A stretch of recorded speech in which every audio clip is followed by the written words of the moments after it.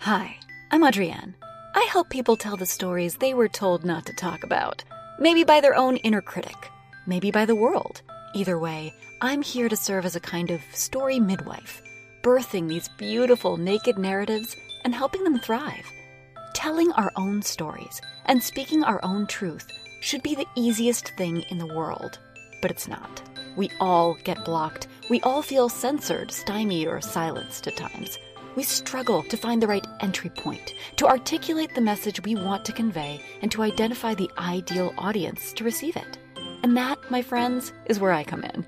I'm a professional brand voice consultant and story coach. I help entrepreneurs, solopreneurs, storytellers, and anyone else who is ready to start living out loud to deliver their authentic voice directly to those who most need to hear it. Are you ready to get authentic? Good, because that's allowed.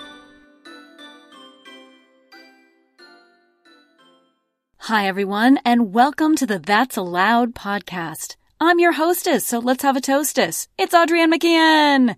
What would you do if a dead relative showed up to interrupt your suicide planning in the depths of the deepest, darkest depression of your life and told you, hey, guess what? You can't actually die yet because your mission on Earth is not yet complete. Would you start doing stand-up? Because that's what today's guest did, among many other things. Let's take a listen. Hi, everyone. I am here with the fucking amazing Court Rundell. I'm going to read her badass bio here because it kicks ass. And and like I say, whenever it's a writer, like I feel like I have to read their bio because they, I know they slaved over that shit.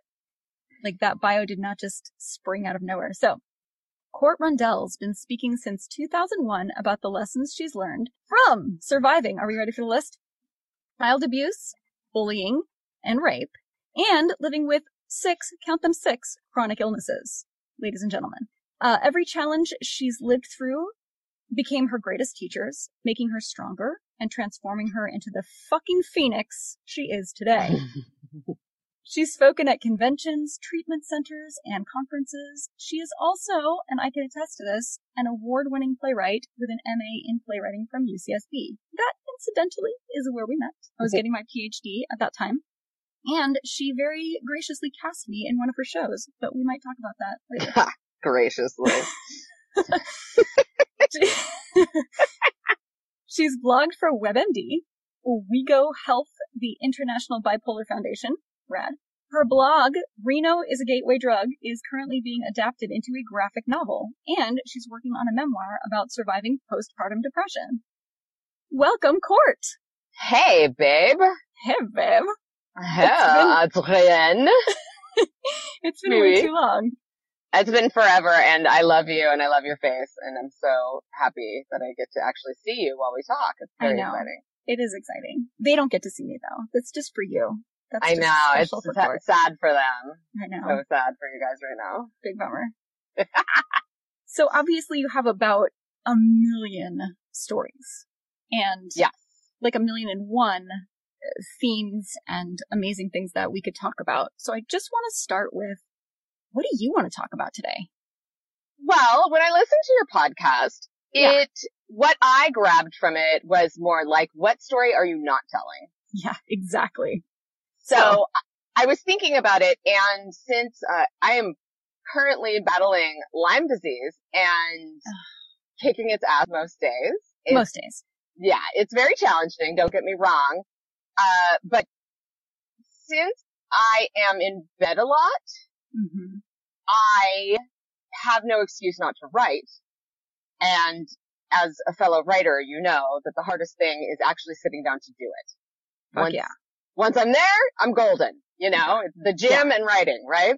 Yep. I just have to get there. So I'm there, and I've been wanting to write a memoir about, I say postpartum depression because I'm being economical, but really it was prenatal depression, and then it was postpartum psychosis, mania, OCD, and then depression. Right.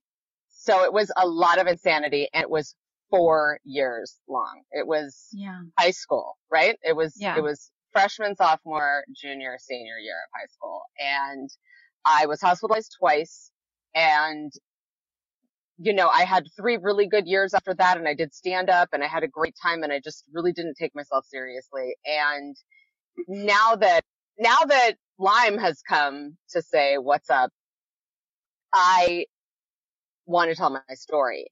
Yeah. Now, I've told a lot of this story. What I haven't told, and this is what I'm kind of struggling with, because first and foremost, my goal as a writer, as a speaker, as a storyteller, as a human on this planet, my purpose is to serve other humans who are in pain. You're here. So yeah, exactly. So I don't want to be too polarizing. Like, I never discuss politics or anything like that. I don't do that because I don't want to be polarizing, right? Right. Because I want to serve as many people as possible. But I also like to have the gory details. Right. So what happened was one of the things that saved my life, several things saved my life when the last 2 years were just straight black depression, like the worst depression I've ever had. Right. And what saved my life, one of the things was a ghost. Okay. And it's very matter of fact for me. Mm-hmm. Because it's just matter of fact. It's like the sky is blue. I talk to dead people, right? Right. But I'm not, I'm not a medium or anything like that.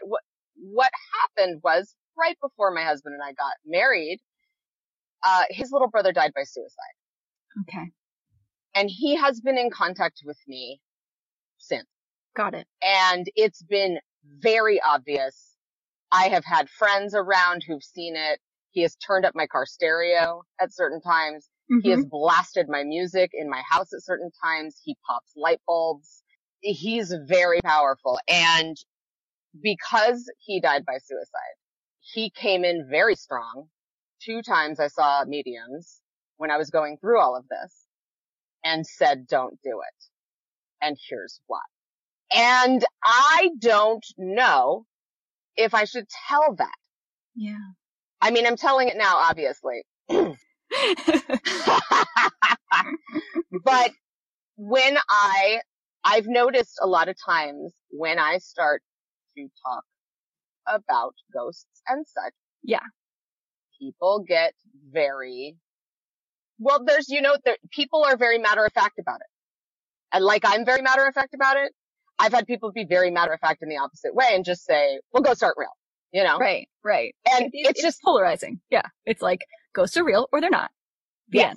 There's not, there's not really, and I use the term ghost, but it's really, I believe in quote unquote heaven. Mm-hmm. I believe we all go there. I believe in love. I believe that, we go to this place and some of us can, some of us are more connected to the earth because he was only 30 years old. He's connected to so many of us who are alive. Yeah. Like a lot of times it's like, well, my 90-year-old father hasn't come through to see me. And it's like, well, because most of his friends and family were probably already crossed over. On the other side, yeah. Yeah. So he, maybe he didn't have a huge, it's like we take it personal or whatever. And yes, like I'm not a medium. I can't channel. I can't go, hey, Steve, let's have a talk. Yeah. I can, but it ain't gonna happen. Right. You know what I mean? More like you're a phone booth and they can call you, but you can't call out. Yes. And then generally, I have, a really good friend who's the medium that 2 times he went through at that time. Mm-hmm. And she's the phone booth, I just get in the phone booth. Well, I don't get inside of her, although she's very attractive and I wouldn't mind. Totally different story, but yes, got it. Yes. But I think, I tend to have diseases that are very polarizing as well. I have bipolar, I have alcoholism, I have PTSD.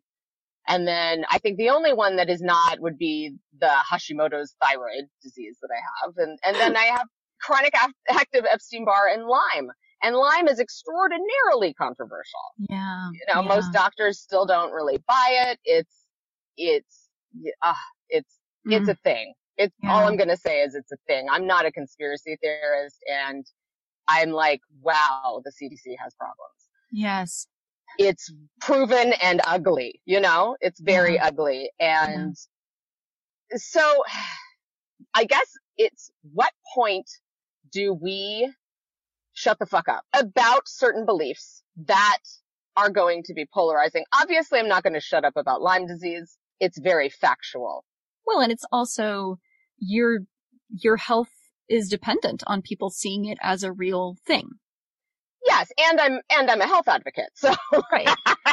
So I'm not going to leave out things about my health, Yeah, I mean, I would say the answer to that question, in my opinion, is we shut the fuck up about things when it doesn't actually affect us or other people directly. It's an opinion, right? It's like, I have this strong opinion about this. Well, if nobody asked you, opinions are like assholes. Everybody's got one, but that doesn't mean I want to see yours. And most of them stink. Yeah. So, so I think that's the thing. When it's something that could be helpful to someone else, when it's information that someone else might feel less alone if they had that information, then we should never shut up. We should keep talking. And if it polarizes people, so be it. Yes. People can not look at our shit if they don't want to see it. Yeah. But I mean, it is part of when you have something that is not fixed with Western medicine. Like basically what happened was, I was diagnosed with bipolar disorder before I ever got pregnant, and I treated it aggressively, as I do with anything. You just tell me what to do and I'll fix it, right? I'll fucking do it. Yeah. Yeah. And I had 3 years of sanity that were like I'd never experienced before. And then we decided to have a baby, and because I was 36 and, I wasn't getting any younger, and I'd had a miscarriage the year before. And I already had a bipolar diagnosis, but most of my friends who had bipolar disorder felt better when they got pregnant. Interesting. So, I know. So it was a roll of the die. Yeah. I didn't know, so yes, it was, I had dealt with insanity most of my life. So it's not a typical postpartum story where, but suddenly out of nowhere, I'm insane. Right. But, most of the postpartum stories that I've heard have been like,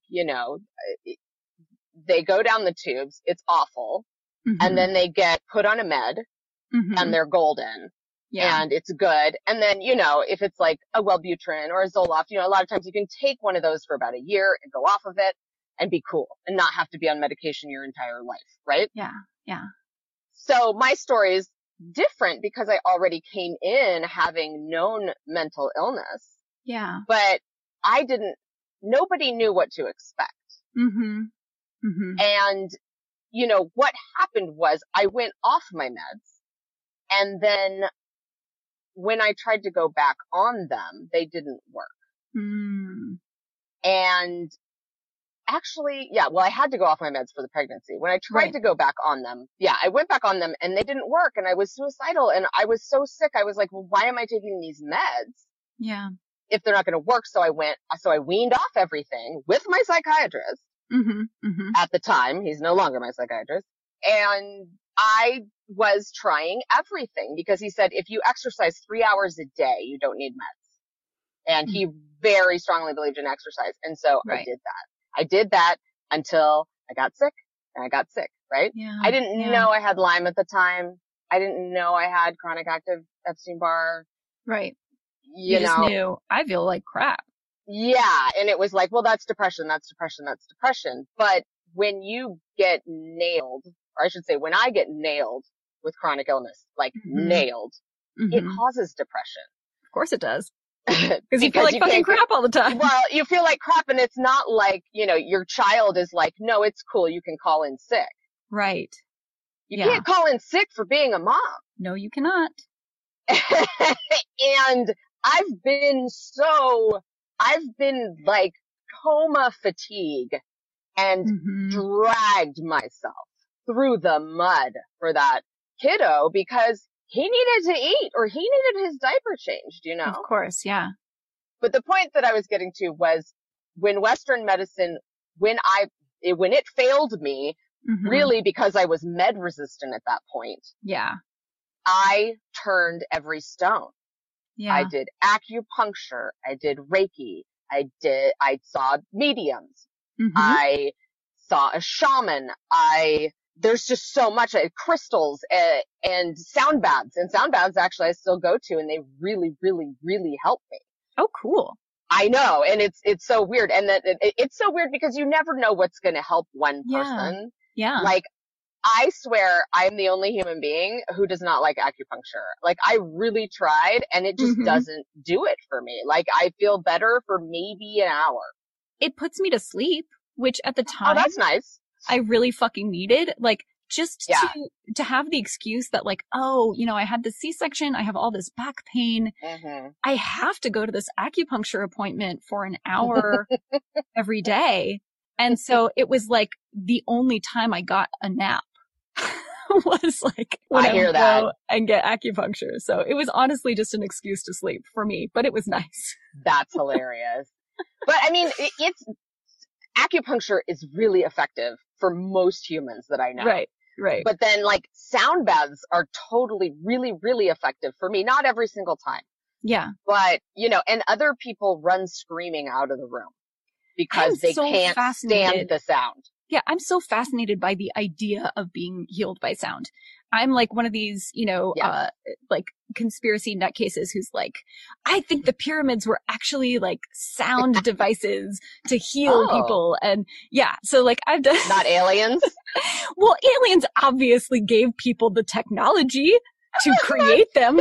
Court, duh. Well, Adrienne, listen, I don't take this stuff super seriously. I just love the idea of it. I just love the story of it. I love the story of like aliens giving ancient people technology that then we fucking ruined because we're fucking humans. But see, right? but then see, I have a highly scientific mathematical mind. Like my day job, I work in finance, right? Right. And I do analysis and because I love puzzles. And so I'm like, it's a simple lever and pulley system, people. Like I even showed my husband because he's convinced he loves aliens, right? Oh, yeah, and I love aliens too, but I don't necessarily believe that they've come on down here yet. I don't know. I'm just a huge I don't know there. I would say that I'm agnostic. I'm agnostic when it comes to aliens. Yeah. We actually just went to Roswell. It was pretty funny. Nobody fucking knows. Okay. We weren't there. Yes. We don't know. I like the theories because the theories tie into a lot of ideas that I have just about the universe and how things work. And so I just love the idea of one species helping another species along and things like that. And the whole, you know, prime directive and like, I like shit like that. You know, I like the idea of it. If it's love, I'm down. Like if it's love, it's right. That's always my, you know, that's what I teach my son. I'm like, love is always the right answer, babe. Exactly. Love is always the right answer, you know? Yeah.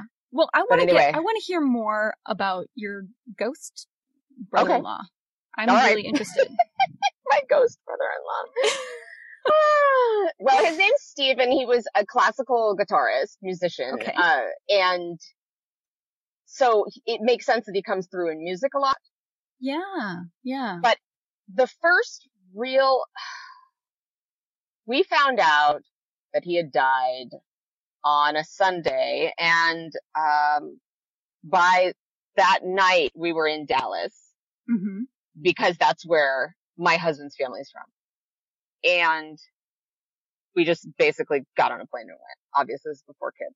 Yeah. Well, before kids. And we were engaged. We were in the middle of planning our wedding 2.5 months out. And we got on a plane and we finally got in bed at like, I don't know, 2 a.m. or something. And I'm holding my husband and we hear music. And it kind of sounds like maybe carnival music. It sounds like someone is having a party down the street. Okay. And it frightened my husband But I immediately thought, oh, that's Steve. And I don't know why. I just knew. Yeah. Because it was music. At first we thought it was someone having a party, but it was Sunday night, and it was about 2 a.m. in Dallas, you know, in Highland Park, in a very fancy schmancy street, right? Mm-hmm. And so we both went to investigate finally. Yeah. And we got up, we walked down the scary hall, and we're in a colonial mansion. Mm-hmm. And we walked down the stairs, and it stops. Yeah. And we get back into the bedroom, and it starts again. And this goes on for a few times until we finally just decide to sleep to the music, because it keeps going and going and going. Wow. And it wasn't coming from outside, although it sounded like it was. Yeah. And that was the very first one. And then after, the next night, they had a chandelier in the dining room, and their Episcopalian, the priest, came to the house that evening. You know, everyone came with food and all of that, you know. Mm-hmm. You need food when you can't eat, right? Of course. And, you know, but very sweet though. And, you know, this is the South, and, you know, it's a very different, very different culture. And then I'm a Californian through and through. Mm-hmm. Total weirdo. Love avocados. So, we said the Lord's Prayer in a circle. There were about 20 of us that night with the priest. And, you know, the boys had grown up with this priest, and he was a lovely man, just lovely. And so we're all holding hands. We're saying the Lord's Prayer. Toward the end of it, the chandelier goes completely bright. You know, it's on a dimmer switch, right? Yeah. And it was about probably medium. It went full blast. Wow. And this Dallas socialite, oh my gosh, she's a character. She is a character. And I lock eyes and look at each other. Everyone else's eyes were closed, but we saw it. And then one of the light bulbs popped. Wow. But for some reason, Billy and I were the only ones who had seen it. Mm-hmm. No one else noticed. And it was so obvious. It was just so obvious. And I just knew. So cut to when I see the medium, the most powerful one was, I remember I barely got myself there. It was a group reading. She was in town. She lives in the Bay Area. Okay. She was in town in Los Angeles. I live in Los Angeles. Mm-hmm. And there were probably about 15 of us there. And she's not a professional medium, but she kind of does it on the side. Sure. She actually has a really high paying, successful corporate job, right? I think if you're a medium, you kind of can't help being a medium. You don't necessarily have to do anything with it, but you know, I feel like you should. Well, that's what happened to her. That's what happened to her. She was like, I've been talking to dead people since I was a kid. And she basically got to the point where she was like, I can't keep shushing them. Yeah. So I need to do this and funnel it. Although, you know, it takes a lot out of a person. Yeah. To do that. So and bring on that energy. Short sidebar. My friend Marianne is also a medium, and awesome. She is just surrounded by dead people. So she went to a psychic when she was pretty young, you know, I think in her 20s. And this guy was like, so did you grow up next to a graveyard or something? Mm-hmm. And she's like, no. He's like, maybe on top of one, an Indian burial site or something. Mm-hmm. And she's like, not that I'm aware of. And he's like, that's pretty strange because I have never seen so many dead people on one person. There's a whole graveyard on you right now. And she's like, yeah, I know. Oh, that's funny. Yeah. And he's just like, wow. Okay. Moving on. So wait. But you said psychic because she saw a medium. I'm going to clarify here just for the kids playing at home. So a psychic, the difference between a psychic and a medium is a medium talks to dead people. A psychic is the one who will tell your future and stuff. There's a lot of different kinds of psychic gifts. There's clairvoyance, there's clairsentience, there's clairaudience, there's there's a whole it gets very detailed freaking range. I don't know. I'm this is a secondhand story, so I don't know the official title of this person that she went to. Of the person that she saw, yeah.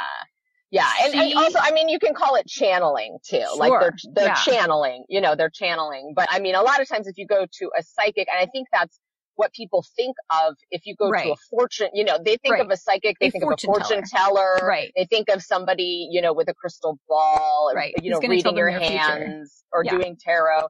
And that's not what a medium is. No. Like, this is a person that is in the room with you and there's nothing. Yeah. There's no gadgets. There's no gizmos. No. And I've seen a lot of mediums. Yeah. Really only since Steve died, I think. But since then, actually it was my mother-in-law. My mother-in-law sent me to my first medium, sent my husband and I to our first mediums, or my first medium, so we could talk to Steve, because she said, oh, I've been talking to him. Yeah.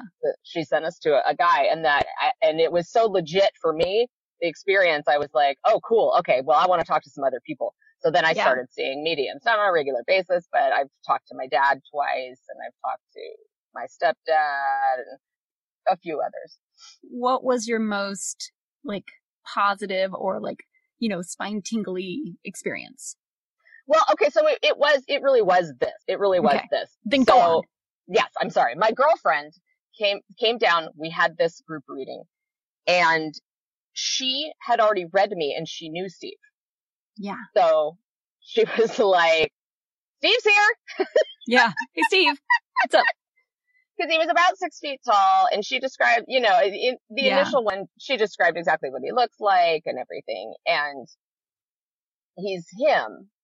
Yeah. And he essentially, I had dragged myself, and I was at the point where I was completely not eating. I had no appetite. I lost my appetite. I was trying meds again. I was not sleeping, which I am a sleeper. I've never had an issue with sleep except for at this time. And I was desperately trying not to go through with my suicide plan. Right. And my head was screaming at me constantly to kill yourself. You're a worthless piece of shit. You're evil. Nobody loves you. God is doing this to you. I had a lot of stuff going on with God, right? Yeah. Yeah. But it's not true. But when you're at this point, there's no way to turn and do positive self-talk. Right. There's no rational anything. Yeah. I tried. Let me tell you how hard I tried. Yeah. And so I was at this point where I was just minute by minute trying not to kill myself. Right. Because I had this son, and I couldn't leave my son, and I couldn't leave him with the legacy of a mother who killed herself, because I have 2 suicides in my family. Yeah. And my husband has 1, and it leaves a mark. It sure does. Unlike no other. And I completely understand people dying by suicide, and I hope someday we'll actually call it just dying of depression, because that's really what it is. Yeah. Unless it's like all of a sudden, you lost all your money in the stock market and you jump off a building, and it's like a very, very quick decision. Yeah. Generally, it's from a long depression. Right. A long battle. A long battle. And so I was sitting there. I had nothing. I had nothing. And he said, I know you want to do it. I know you want to kill yourself. I know you have a plan. He said what the plan was. I'm not going to say what it was, because I don't want to put any ideas into anybody's head. Yeah. It was a darn good plan.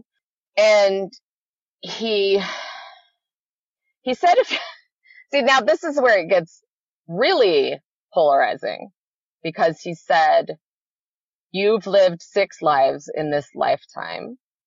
You have to get through this because you have a mission. You're here for a purpose.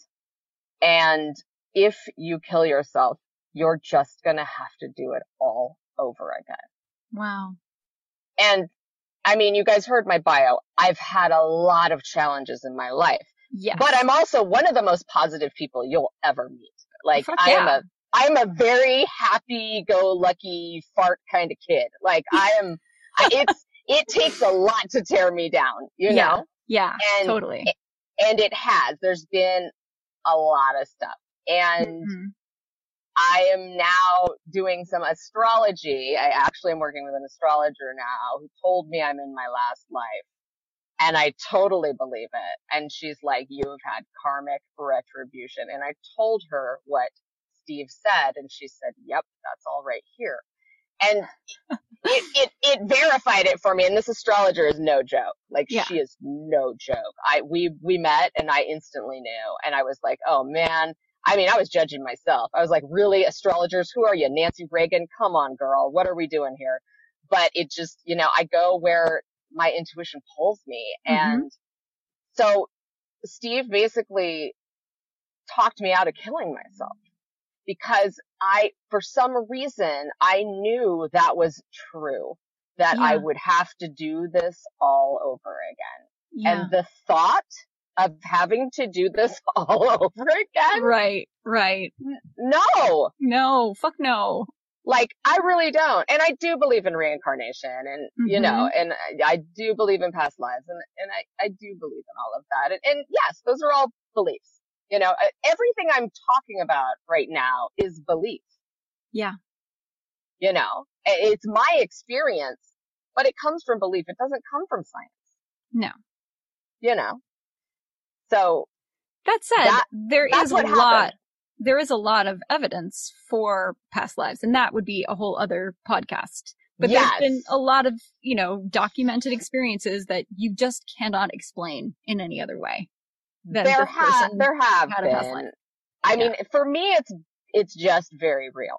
Yeah. For me, it's very, very real. And I've done past life regression with a shaman and all of that. And I mean, it's just funny. Like, I hear myself talk and I'm like, girl, like, if you met me on the street, you'd never guess. Like, that I am so woo. Right? I mean, I am so woo woo. And I'm super woo. Yeah. And sometimes it takes people knowing me for a few years when all of a sudden they'll look at me and they'll go, oh my God, you're a hippie. Surprise. And I go, shh, don't tell anyone. I mean, cause I really try, I try to really throw off a punk rock vibe, I'm not wearing ankle skirts and bells and all that. And I'm not judging those who do. And I have in the past, and I do like Birkenstocks. They fit great, but I mean, I'm a pretty like punk rock rebel kind of girl, I've got the tattoos and I've got the pink hair and I love being a rebel and it's just, that's the thing about being a rebel is like you believe whatever the fuck you believe and like fuck you for trying to put me in a box. Totally. But here's the deal with a memoir about postpartum, it's like now we're going to go back to, it's not even the business side. It's the serving side of who am I writing this for? Yeah, absolutely. And am I going to lose them? Yeah. I mean, the question is, who needs to hear this? Who needs to hear this story?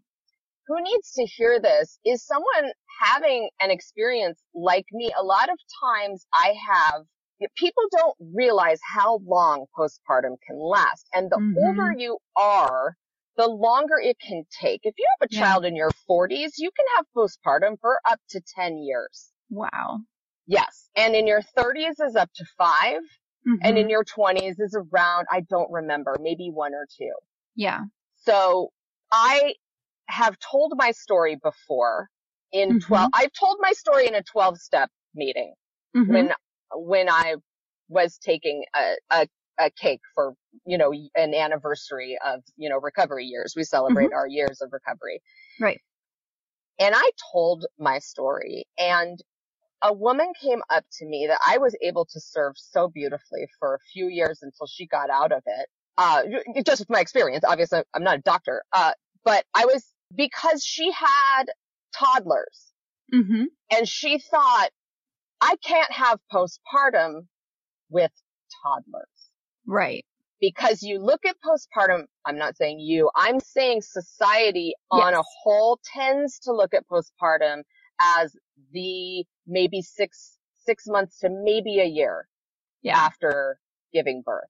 Mine definitely lasted for about 2 years. About 2 years after. she was born. I've said this before. That you had postpartum. Hey, surprise! Have we talked about this? I don't think we have. We haven't talked like seriously since grad school. I don't think. Yeah, Aria is amazing, and she's like a little gem. But she was a terrible sleeper, and so the first 2 years I was constantly sleep deprived. Yeah, and I got pretty psycho. Like, you know, I did some crazy shit, and I had some, you know, thoughts that were just like, where does that thought even come from? Mm-hmm. Like, you know, I'd have to work at having a thought like that now, and they were just bombarding me at the time. Yes. And, you know, I don't want to get into all the details, but I definitely, those 2 years were the hardest of my life, honestly. Yes. The hardest. Yes. And it's not that I don't fucking adore my baby girl. I do. But yeah, I mean, the other thing was I had really low milk supply. And so I was constantly hooked up to this like pumping machine, like a cow. Like a cow, yes. Like you look really like a cow. Low producing cow. And your nipples get so big and weird and gross. And it's, and you do, you feel like a cow. Yeah. I remember that. Really I was hard. Like, I'm a cow. Yeah. And it is, I mean, and that is a point is that they use sleep deprivation as a torture device. Yeah. Okay. And it's really effective. Sleep deprivation is proven to make you insane. Yeah. It will make you insane. And you can, I mean, even it can just take a few days. And part of the problem with me is I have bipolar disorder. Yeah. And I have to sleep. Yeah. And so I flipped manic because I wasn't sleeping. And my psychiatrist was like, you have to sleep. And it wasn't because he was actually a really good sleeper, but when he was a newborn, you know, they have to eat every 2 or 3 hours. Yeah. Yeah. And my husband is an insomniac. So that's when we started sleeping in separate bedrooms because I said, you sleep, because he was working. He's a film editor and and we needed, you know, money and insurance and stuff. Yeah. And so it was like, okay, let's take care of him so he can sleep and, you know, bring in formula money after I had to stop breastfeeding. Yeah. Tragically, quickly. It was horrible.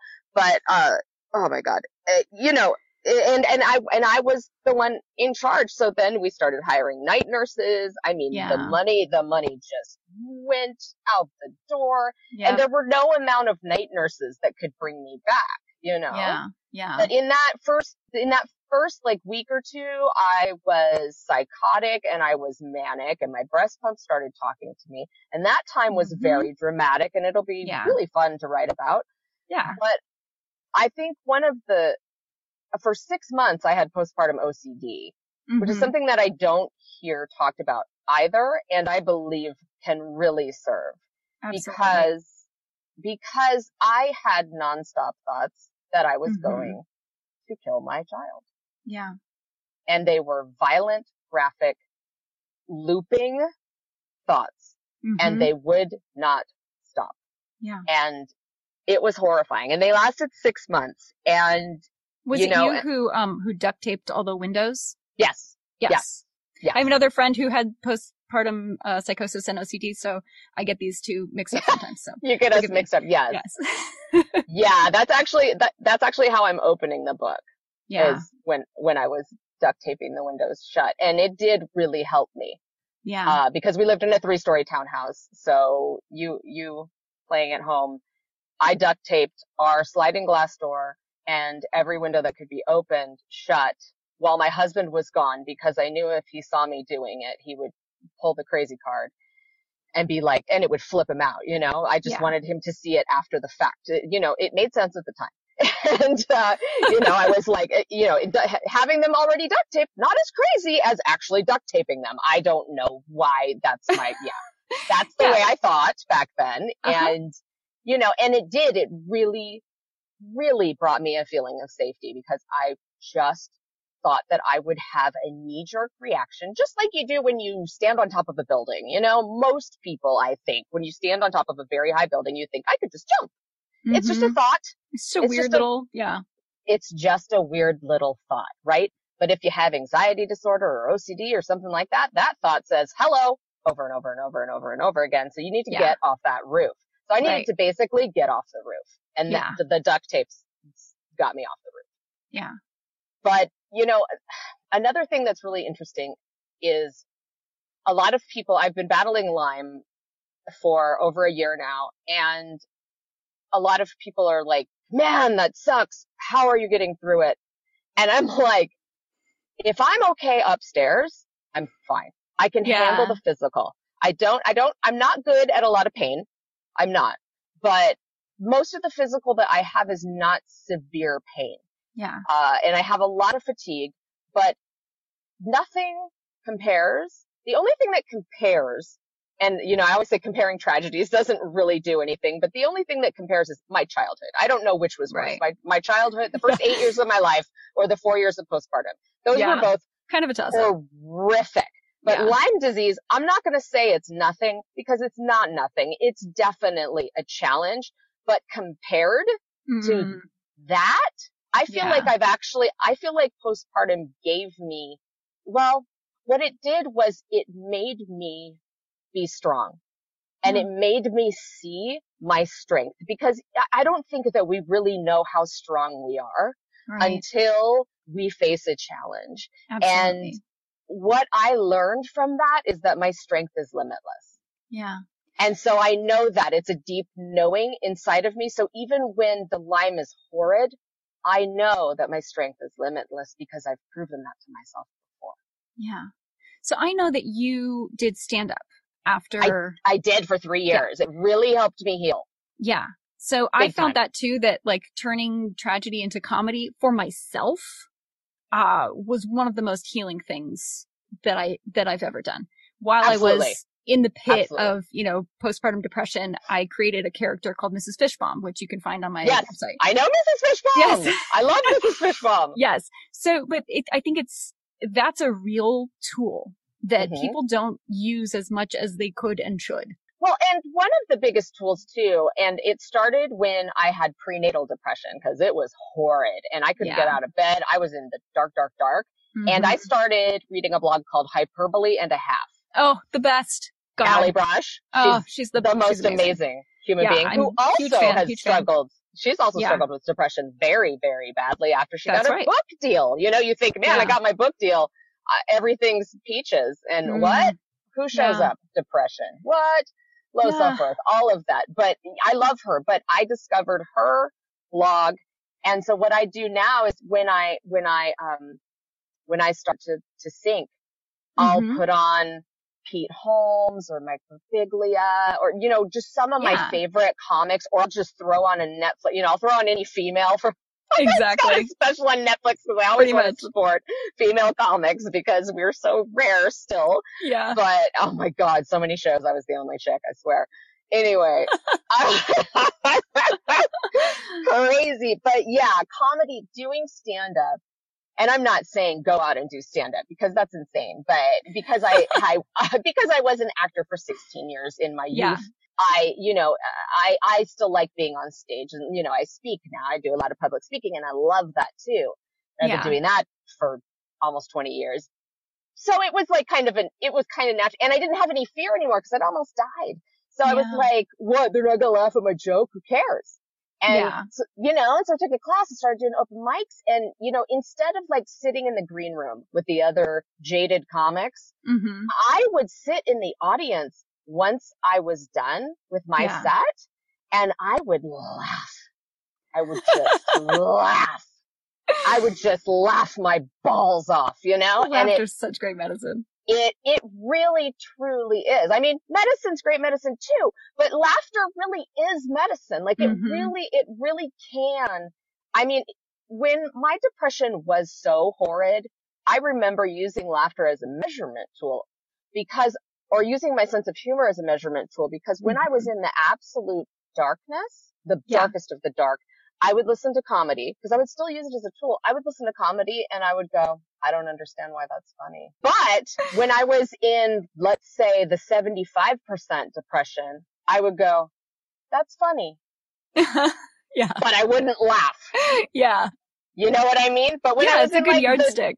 It really is a measuring stick for depression. And, and then, but when I'm in like kind of that 25% zone, I can pull, a lot of times the comedy can pull me out, because I will start laughing.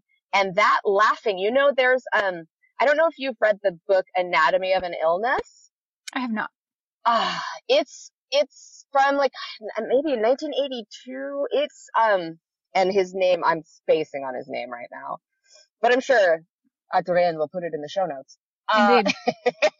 It might come to me. He's just so beautiful. He was diagnosed with this horribly painful, arthritic, horrible, there's no cure for, you're going to die in pain thing.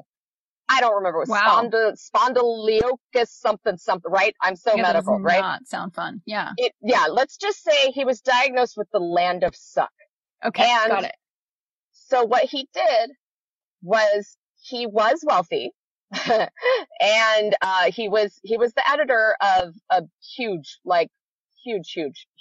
newspaper. And I might be getting this wrong. It could have been a magazine, but he was big time, right? Yeah. And he had a very close personal relationship with his doctor. So he pushed his doctor and pushed him to do IV vitamin C. Mm-hmm. And that's actually one of my big tools for, Lyme, but he also diagnosed himself belly laughter. And what he did was he brought in like old Abbott and Costello and what he found funny. Yeah. He had a projector brought into his hospital room and he watched them and what he discovered, because he couldn't sleep because he was in so much pain. And what he discovered was he would belly laugh. If he would belly laugh really, really deep for a certain amount of time, he could sleep for 2 hours. Ah, that's gorgeous. I love that. And he actually cured himself with vitamin C and belly laughter. Amazing. Yeah, it's an amazing story. Like, amazing. And so, laughter is curative.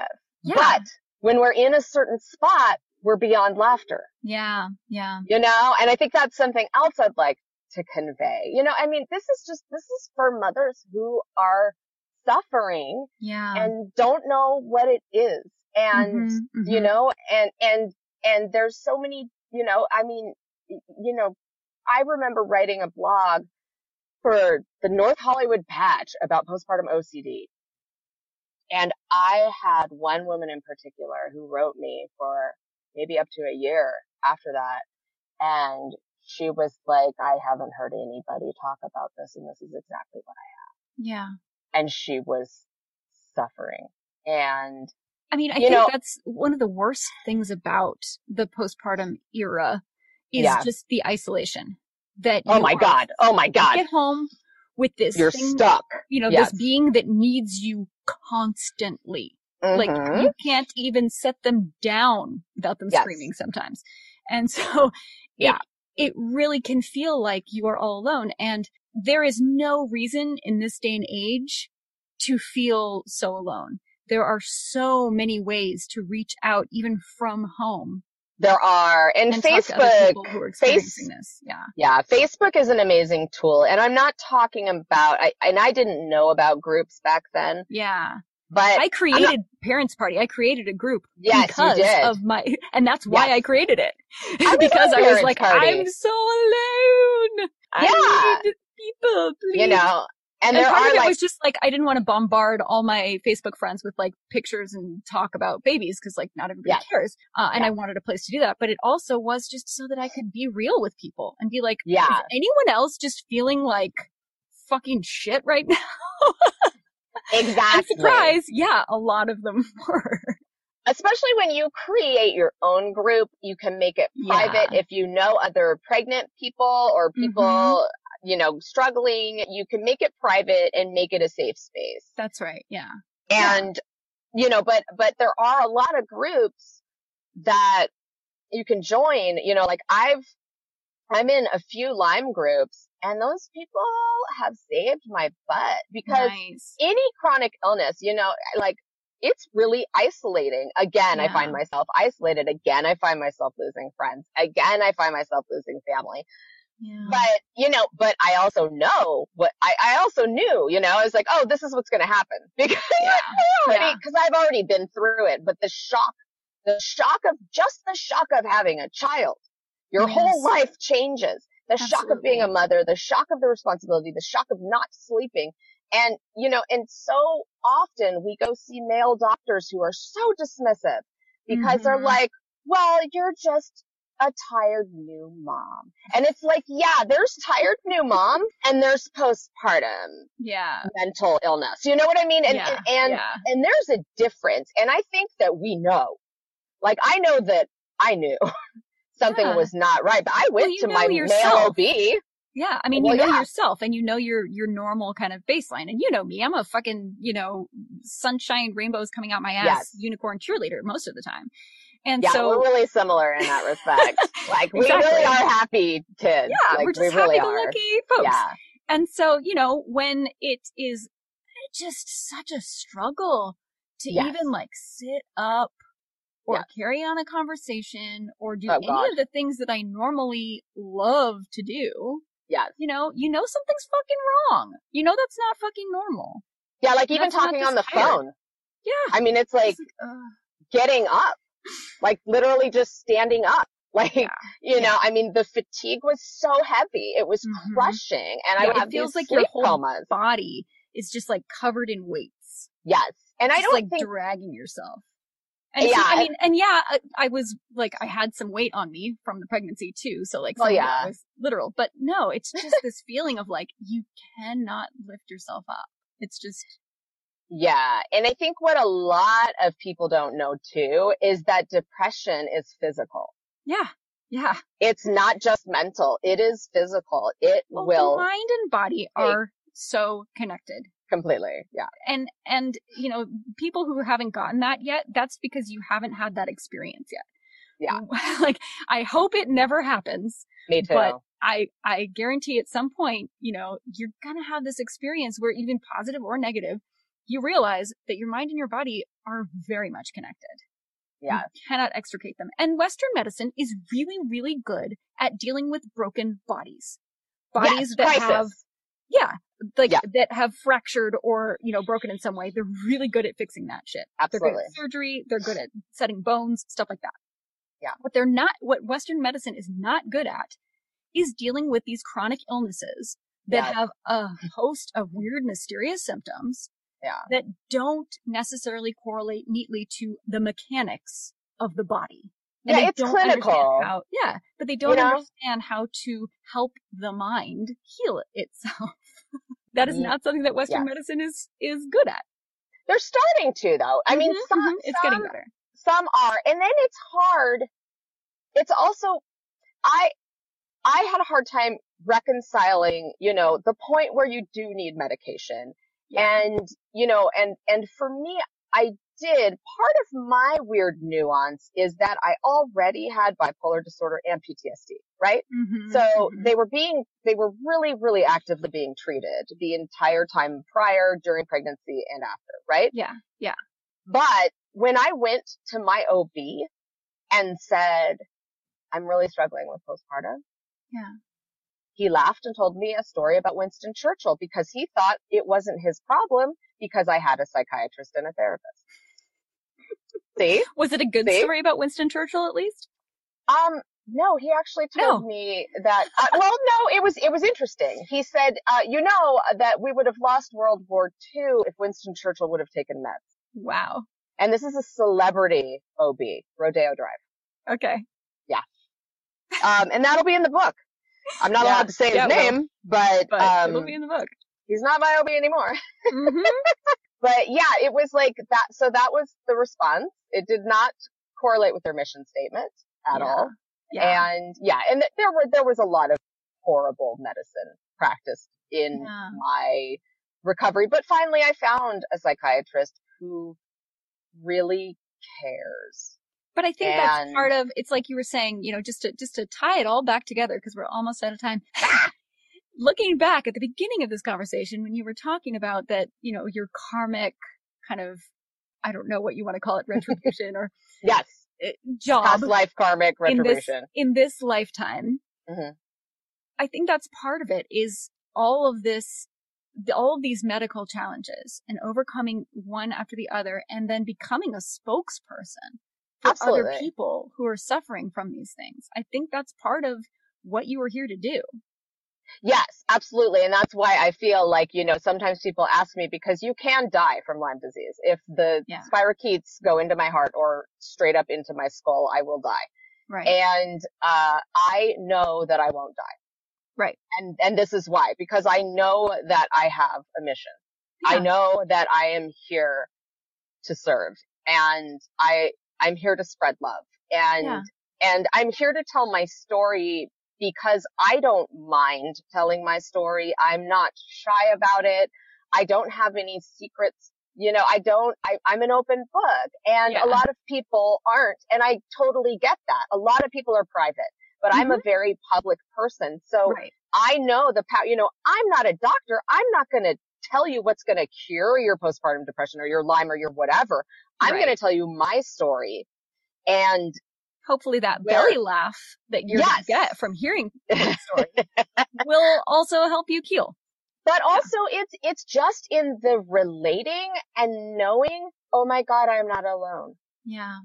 Oh my God, me too. And I learned this with my very first chronic illness, which is alcoholism, in recovery, because that's what we do in recovery. I would go to 12-step meetings, and these speakers would share, and I became one of those speakers, right? I'm one of those speakers. Now, these speakers would share, and I would laugh so hard, and I was dying of alcoholism.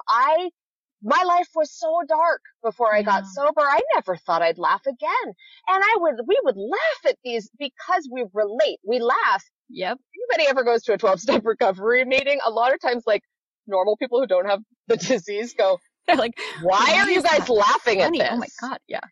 It's that kind of gallows humor of like, you have to laugh because otherwise you'll just fucking cry all the time. And like, there's a point at which you can't fucking cry about it anymore. Exactly. Like, it's just done. I have to tell you, I know we're running out of time. My epiphany, when I was healed, I was doing stand up. I was rocking it, right? Yeah. One day, all of a sudden, I had the epiphany. What if I took nothing seriously anymore? Yeah. And, you know, I don't succeed in that on a daily basis. Yeah. But it's a goal. Yeah. It's a goal. You know, what if I didn't take it seriously? I'm a very Zen person in a lot of ways. And I think what is beautiful about Zen is that it doesn't take itself seriously. Yeah, I love Zen. It's just like, like everything is irreverent. Everything is sacred. It really is. The whole mishmash. It's like that judgment of, you know, what is to be joked about and what isn't. That's not a real thing. Yeah. That's just opinion, you know? It's absurd. Like, really, I mean, if you think about life on this planet. Yeah. It's pretty absurd. Yeah. It's 100% absurd. On that note. Yes. I love you so much. I love you and so this has much. Been amazing. And we obviously need to do this a lot more because I feel like there's like 5 different podcast episodes just there's a lot. This one episode. So I will clearly be tapping you again for this. Rad. Love it. Yeah. And let me know if you have something else that you desperately want to talk about. Oh, girl. I'll let you know. All right. Okay. I love you so much. I love you. This has been great. Too. Thank you. Okay. Take care of you. I know you do, but I do. Go have a belly laugh for me. I will. Okay. Okay. Bye. Bye. We want to change the world. Change the world. Change the world. We want to change the world. We want to change the world.